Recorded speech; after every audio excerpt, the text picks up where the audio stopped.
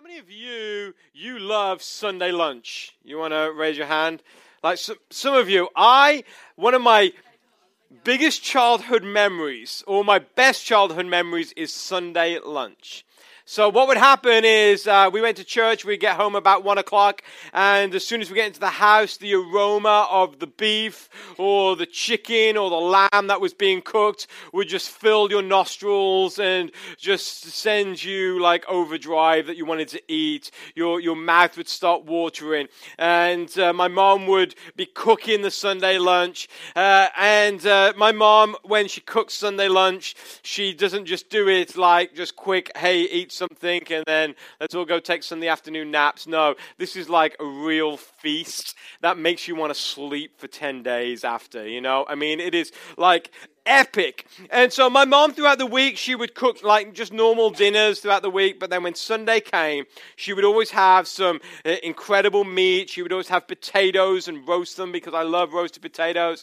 And then she would probably have about 8 to 10 vegetables like at the dinner table. It was like crazy. And then she would have dessert after. And I always remember that it was like a feast every single Sunday. And the fond memories I had is all of us as a family, we would sit around the dinner table and we would laugh and we would joke and we would spend time with each other while we're feasting in this feast. It was an incredible time. And most of you like to feast. If you've ever been to Fogo de Chao, you know that is a feast. For those of you who are poor amongst us, Fogo de Chao is basically Golden Corral with good food. So that's basically what it is. It's an incredible experience. And so if you've ever been there, you know what a feast is like. And throughout this series, we've been talking about shepherds and sheep. And did you know that sheep like to feast as well? Sheep like to feast on green pasture, and they like to feast on grass that is thick and that is full. And so often what shepherds would do through the summer months, they would prepare a pasture that they would prepare in spring and prepare the pasture so that in the summer months that the grass would be green and full of nutrients. And so what often a shepherd would have to do, he would have to lead his sheep out of the home pasture, and they would have to go into the wilderness and into a distant pasture for the sheep to be able to graze in. And when sheep enter a new pasture that is green and is full of life, it's like they start skipping and hopping and they get all excited because it's like new grass to eat. It's like we are going to feast and we're going to enjoy the feast and delight in this feast. And in Eastern cultures and also in Africa as well, there's lots of shepherds, lots of sheep, but often the ground in which they would live in, the sheep, throughout the summer, the heat would bear down so much that it would burn the grass up and the grass wouldn't be full, it would be very weak and thin, and often there would be bare, barren spots. And so what a shepherd would do, or what a shepherd does in these Eastern lands and also in Africa, is they take the sheep out in the summer to what they call mesas or tablelands.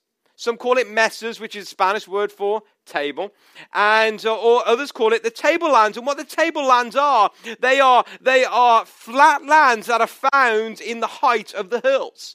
And the shepherds would take them because most of the grass up there throughout the summer isn't beat down as much as the grass down in the lowlands throughout the summer. And so the shepherd would go and prepare. And often what a shepherd would do throughout the spring and beginning of spring, he would leave his sheep with the hired help, and he would go out into these tablelands and he would start to prepare the pasture for summer.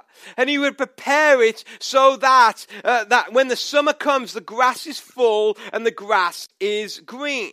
And it is with this in mind that David starts to write Psalm 23 verse 5. We've already discovered in this Psalm 23, that the Lord is our shepherd. I have all that I need. He lets me lie down in green meadows. He leads me beside peaceful streams. He renews my strength. He leads me along the right paths according to his name's sake. Even though I walk through the darkest valley, I will fear no evil, for he is with me. His rod and his staff, they comfort me. And then David writes this in verse 5. You prepare a feast for me in the presence of my enemies. You honor me by anointing my head with oil. My cup overflows with blessing. So David is thinking of summertime right now as the shepherd goes and takes the sheep into these tablelands so that they can feast. And this is the same language what David uses here to go prepare a feast for you, as Jesus also uses in John chapter 14. See, the Bible tells us that Jesus is going to go and prepare a place for us. And Jesus in John chapter 14 verses 1 to 4 tells us this. Jesus telling his disciples, don't let your hearts be troubled. Trust in God and trust also in me. There is more than enough room in my Father's house. If this were not so, would I have told you that I'm going to prepare a place for you?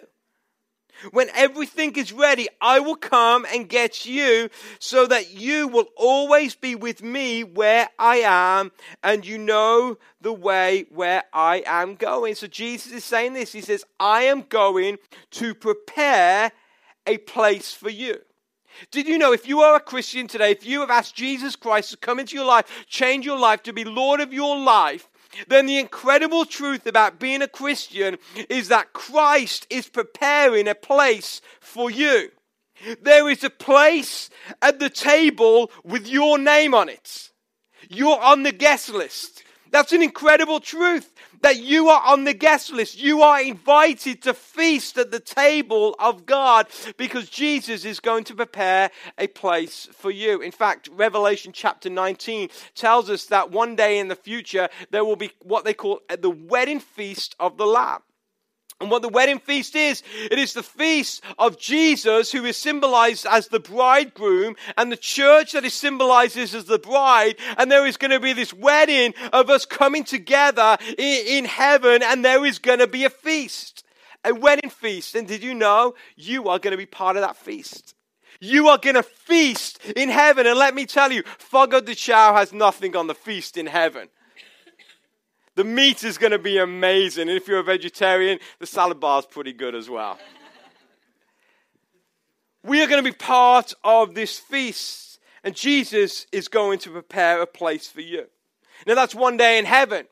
But while we are here on earth, while we are walking on this journey of faith, then Jesus is also daily preparing a feast for you.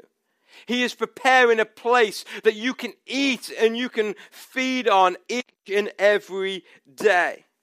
For Christ is preparing a place for you daily to come and pasture and feed on his truth and his word. So a couple of years ago, one of the ladies that I work with, Carol, she's a wonderful lady. She has had a pretty tough life. She's had a broken marriage, and so she's a single mom and trying to take care of herself, and she's been through a lot. And one day she walked into the office, and her face was black and blue. And we looked at it and we were like, oh, what happened? It looked like she had been in this incredible fight, that she had been beaten up and she had been punched and everything. And so as she walks in, everyone's like, Carol, what happened? What happened? And with a little smirk on her face, she looked up and she says, I've had a little fight with some poison ivy.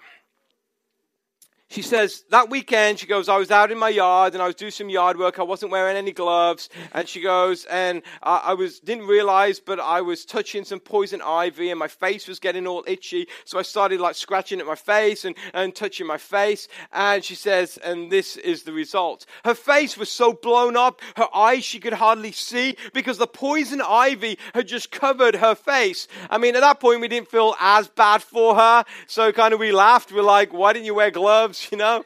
And so, I mean, when we thought she'd been beaten up, we actually had a lot of compassion and sympathy. But it was an incredible sight. I've never seen anybody like that at all. And when you're doing yard work, and many of you, you'll do yard work this summer, and you'll know that you have to look out for the poison ivy and the poison oak. And if you've got pets, there may be some plants and some flowers maybe you have in your yard that you know that if your pet goes and eats that plant or flower, that they're going to get upset and their stomach's going to get upset, and it's not going to be good for them. Well, the same is true with sheep. Sheep they want to eat anything, but they can't eat anything because there are certain dangerous flowers and bushes that if sheep feed on, it will cause them harm. So what the shepherd often does as he's going to these tablelands to prepare this pasture for summer, he will go throughout the pasture and he will make sure that he starts to pull the plants and the flowers and the bushes that are going to cause harm to the sheep. He starts to weed out the dangerous flowers because he is very aware that often it is the flowers that seem most attractive that are often the most dangerous for the sheep. And the shepherd knows that in order to create a pasture that is full of life and nutrition, he has to do a lot of weeding. And this is very similar with us as well. God has created a pasture for you to feed on. It's called the truth, his truth and the word of God. It's called the word that God gives unto us. The Bible is the place that we pasture. But we have to be very careful because oftentimes there are things that may look good to eat on, but we hear these different things and often it comes in the shape of bad theology or false beliefs. And so sometimes we're hearing people and they're talking about stuff and we try to feed on it. But as we start to feed on it, this bad theology or false beliefs often cause problems. And even though they're growing in the same ground at times, when you feast on one theology, it gives you nourishment for the soul. And often the bad theology becomes poison for your soul.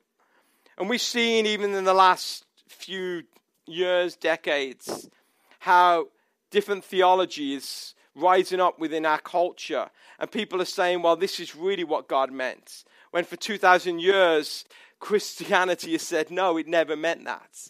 And people believe in it because it seems so attractive to them. And we have to be careful. Let me just, on a side note, if you start believing in a theology that the Christian church has not believed for 2,000 years, you've got to question, is that a right theology or is that a false theology, a bad theology, a false belief? So we are to feast at the table of God. What is this table? This table is the Word of God. It is the Bible. And when we have to make sure that we are eating from the table that God has prepared for us, not some way out wacky theologian who says, well, God really meant this. See, the Bible was written so that we could understand it. The Bible was not written so that somebody with a doctorate could unlock the keys to some secret wordage that God meant. The Bible was written so that everyday people like you and me can understand it. So we try to bring it into context and understand it. Theology is very easy to understand. You read your Bible and see what God is trying to say through that. See, we feast through the Word of God because in Matthew chapter 4, verse 4, Jesus said this when he was tempted by Satan. Jesus said, no, the scriptures say, people do not live by bread alone, but by every word that comes out of the mouth of God. See, food alone isn't enough for your life. Even though food may bring nourishment to your physical body, you need the Word of God to bring nourishment to your soul. Then Jeremiah 15 verse 16, I love what Jeremiah said. He says, God, when I discovered your words, I devoured them.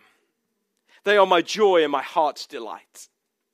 See, when you start discovering that the Word of God in the Bible is a place that you can feast and you can eat and you can pasture, you start to devour it because you realize the feast is an amazing feast.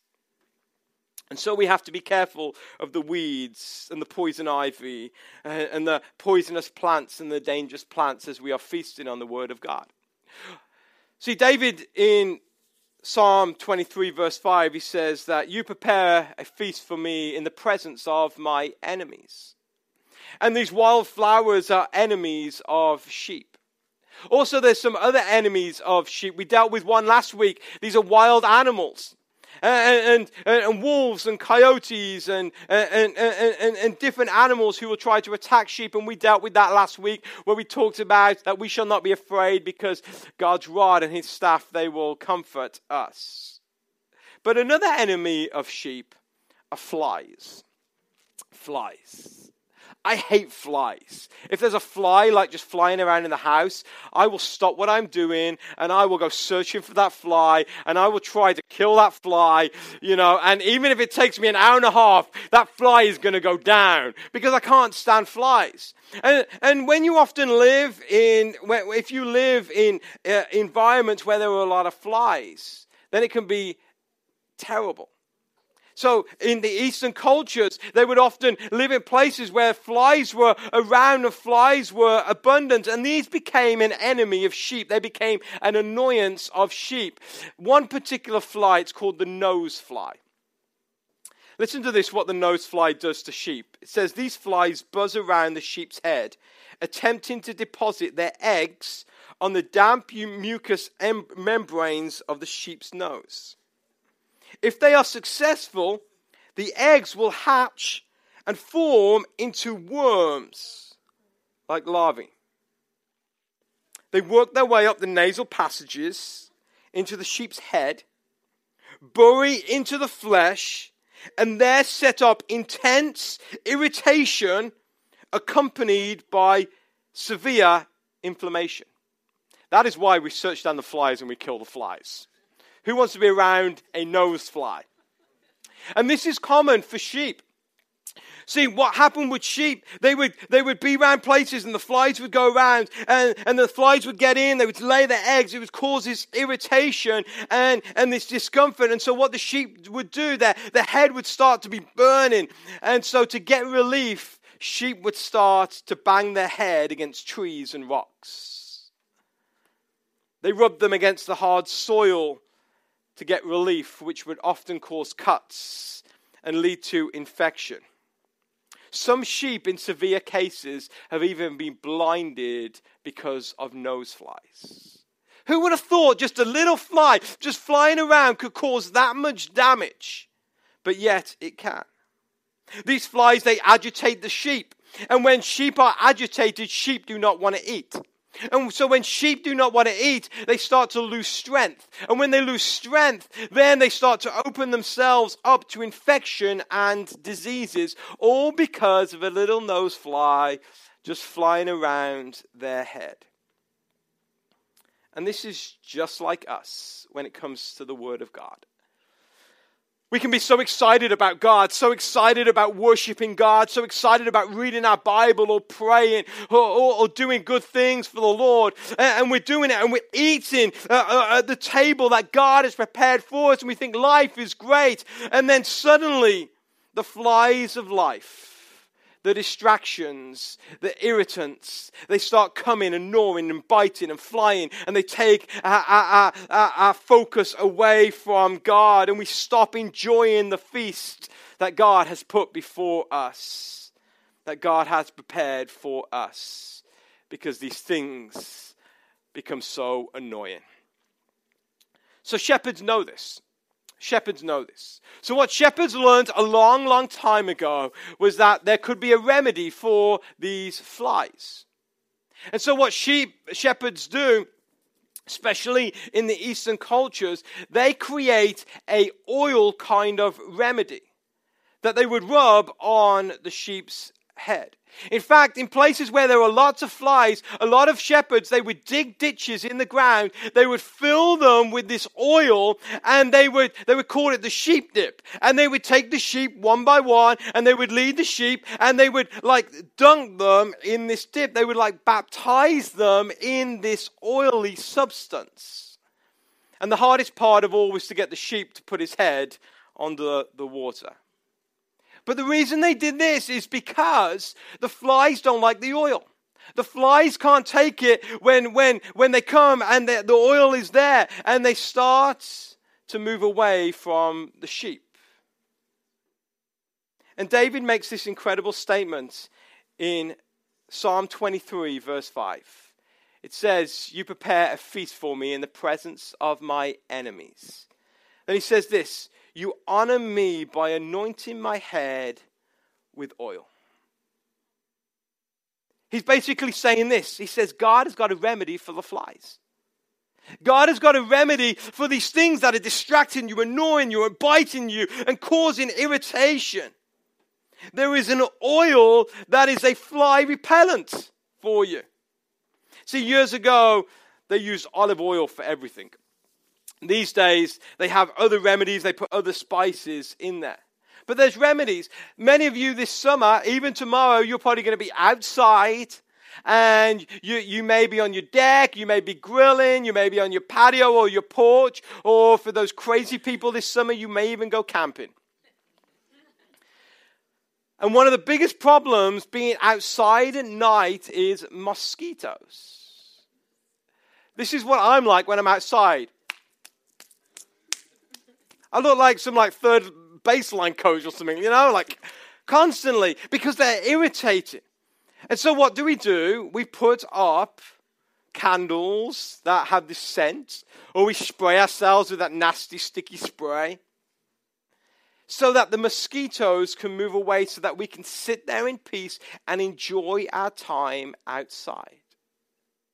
And did you know that that is just like the remedy that God has for us, for the irritants of this life?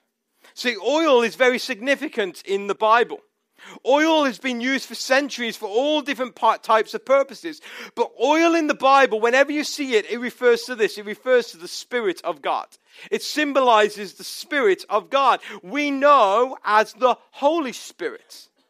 Matthew 25 tells us of a parable of the 10 virgins who were waiting for the bridegroom to return for the wedding. And 5 of them had enough oil to last through the night. 5 of them didn't have enough oil to light the fire so that they could see. It was referring to the Spirit of God. Isaiah speaks of Jesus as the anointed one, the one covered with oil. 1 John tells us that we as believers, we have the oil of the anointing from the Holy One. That's what 1 John tells us, that we have what they call, the King James Version says, an unction from the Holy One, or an anointing from the Holy One. See, anointing with oil in the Bible had 2 purposes. First one was power. Whenever you saw people being anointed with oil, it often meant power. So when David was a shepherd boy and Samuel came to his house to anoint him as king of Israel, Samuel anointed his head with oil to show a transfer of power, that he would be the king. The other reason for oil in the Bible was a symbol of ointment or healing. It would be given so that it could soothe wounds and heals. It was a very expensive substance because of its healing work that it could do. And this is just what the Holy Spirit does for us. He covers our head with oil to fight off the flies of life. Isaiah calls it the oil of gladness because it's a joyful oil. It means you can be joyful and happy when the oil of God is on your head. See, for it's the Holy Spirit that clears your minds. The Holy Spirit that gives relief. It's the Holy Spirit that heals from disease and infection. There was another reason for oil as well. In the fall was mating season. Good job the middle schoolers aren't here, right? Because their ears would have perked up right away. But in the fall it's mating season. And do you know what rams do in mating season? They fight to try to show the ewes that they are the strongest. Aren't guys crazy? Why do we do stuff like that, right? I'm sure the ewes would have just wanted like flowers or something, but no, we want to show them how strong we are. So what the rams would do, they would get together and they would fight, and the way that rams fight is they butt heads. And often what happens when they butt heads, if one is diseased, that disease would transfer to another. So there's a bad disease that happens with sheep, and a shepherd has to be very careful that his sheep does not have it. It's called scab. And what scab would do, scab would form in the head, and it would cause the sheep to be diseased. And the way it was spread was head-to-head contact. And so if one ram had scab, he would start to butt heads with another ram, and that scab would spread, and disease would spread throughout the whole herd of sheep in a short period of time. And so the shepherd would apply oil to the ram's head. And it would cause the ram, when they butted heads, that the disease wouldn't spread. Also, the rams would like slide off each other. So they would like look foolish. And it's actually real that this happens. They look foolish. And if a ram looks foolish, he doesn't want to fight anymore. And it starts to bring harmony amongst the sheep. And this is exactly what the Holy Spirit does for us. As Christians, there's times we fight. There's times we disagree. Why? Because we're human. But the Holy Spirit, when He anoints us with oil, comes with oil, it stops the internal fighting. It brings peace and harmony and reconciliation. I've seen far too many church splits for my liking. But when the Holy Spirit is present, it brings harmony. See, when the Holy Spirit is around, we are able to feast at the table God has prepared for us. It is a feast of delight. It is a Joyce Pennock Sunday lunch. We become full and start to see life through the Holy Spirit. And when we start to see life through the Holy Spirit, we start to see the blessings that God has given us. And David says, my cup, it overflows with blessings. Because when you're living in the Holy Spirit, you start to see that the shepherd has blessed you so much. Romans 15 verse 13, the Apostle Paul says, I pray that God, the source of hope, will fill you completely with joy and peace because you trust in Him. Then you will overflow with confident hope through the power of the Holy Spirit. And that's my prayer today, that you will be filled with the joy and the hope of the Holy Spirit. And the Holy Spirit will overflow in your life. The oil that the shepherds would apply to sheep would often go dry. Applying oil once a year wasn't enough for the sheep. So a shepherd would regularly, at regular intervals, take his sheep through the dip again. And that's the same for us. See, many of us, we've come to faith in Jesus Christ. And the Bible tells us when we come to faith in Jesus Christ, the Spirit of God comes and lives inside of us. And we think that's enough. But the reality, it's not. Because God has more for you. It's called the Holy Spirit. And the Holy Spirit isn't a one-time act, a one-time thing that we just happen to have. But the Holy Spirit comes in fresh waves again and again. In theology, it's called the baptism of the Holy Spirit. Some people believe in it, some people don't. But when you start to understand what the baptism of the Holy Spirit is, all it is God is taking you through that dip again. And He's infilling you again with the Holy Spirit. See, it is only when we continually seek the oil of the Spirit of God that we can continually feast at the table of God. And I'm going to close with this. Ephesians chapter 5, verse 18. Paul says this to the Ephesians. He says, don't be drunk with wine, because that will ruin your life. Instead, be filled with the Holy Spirit. The language Paul uses here is not past tense. It's not you have been filled with the Holy Spirit. It is present tense, it is future tense. It is a continually filling of the Holy Spirit. And in your life, you need the Holy Spirit every day. Do you know why? Because the flies of life are bugging you. Because they come and they bite at you and they distract you and they agitate you, and all in a purpose to lead you away from Christ. Why? Because together we cannot bring harmony at times together, but the Holy Spirit can. We need the Holy Spirit because as we're feasting on the Bible, we need to know what is truth and what is not truth. We need to know, okay, that person is saying that the Bible says this, but is that really true or not? And that is what the Holy Spirit does to us. So what you have on your chairs right now, you have a tiny little bottle that we filled with some olive oil. This is for you. And there's two purposes why we've given you this today. The first one is, I want you to keep it. Keep it in your purse, keep it in your car, keep it at your bedside table. If you have a prayer room or a place you go pray, go place it there. To remind you that you need to continually be filled with the Holy Spirit. To remind you that you continually need God to anoint your head with oil. Because let me tell you, you cannot do this journey of faith without the Holy Spirit. You need the Holy Spirit. So let this be a reminder to you.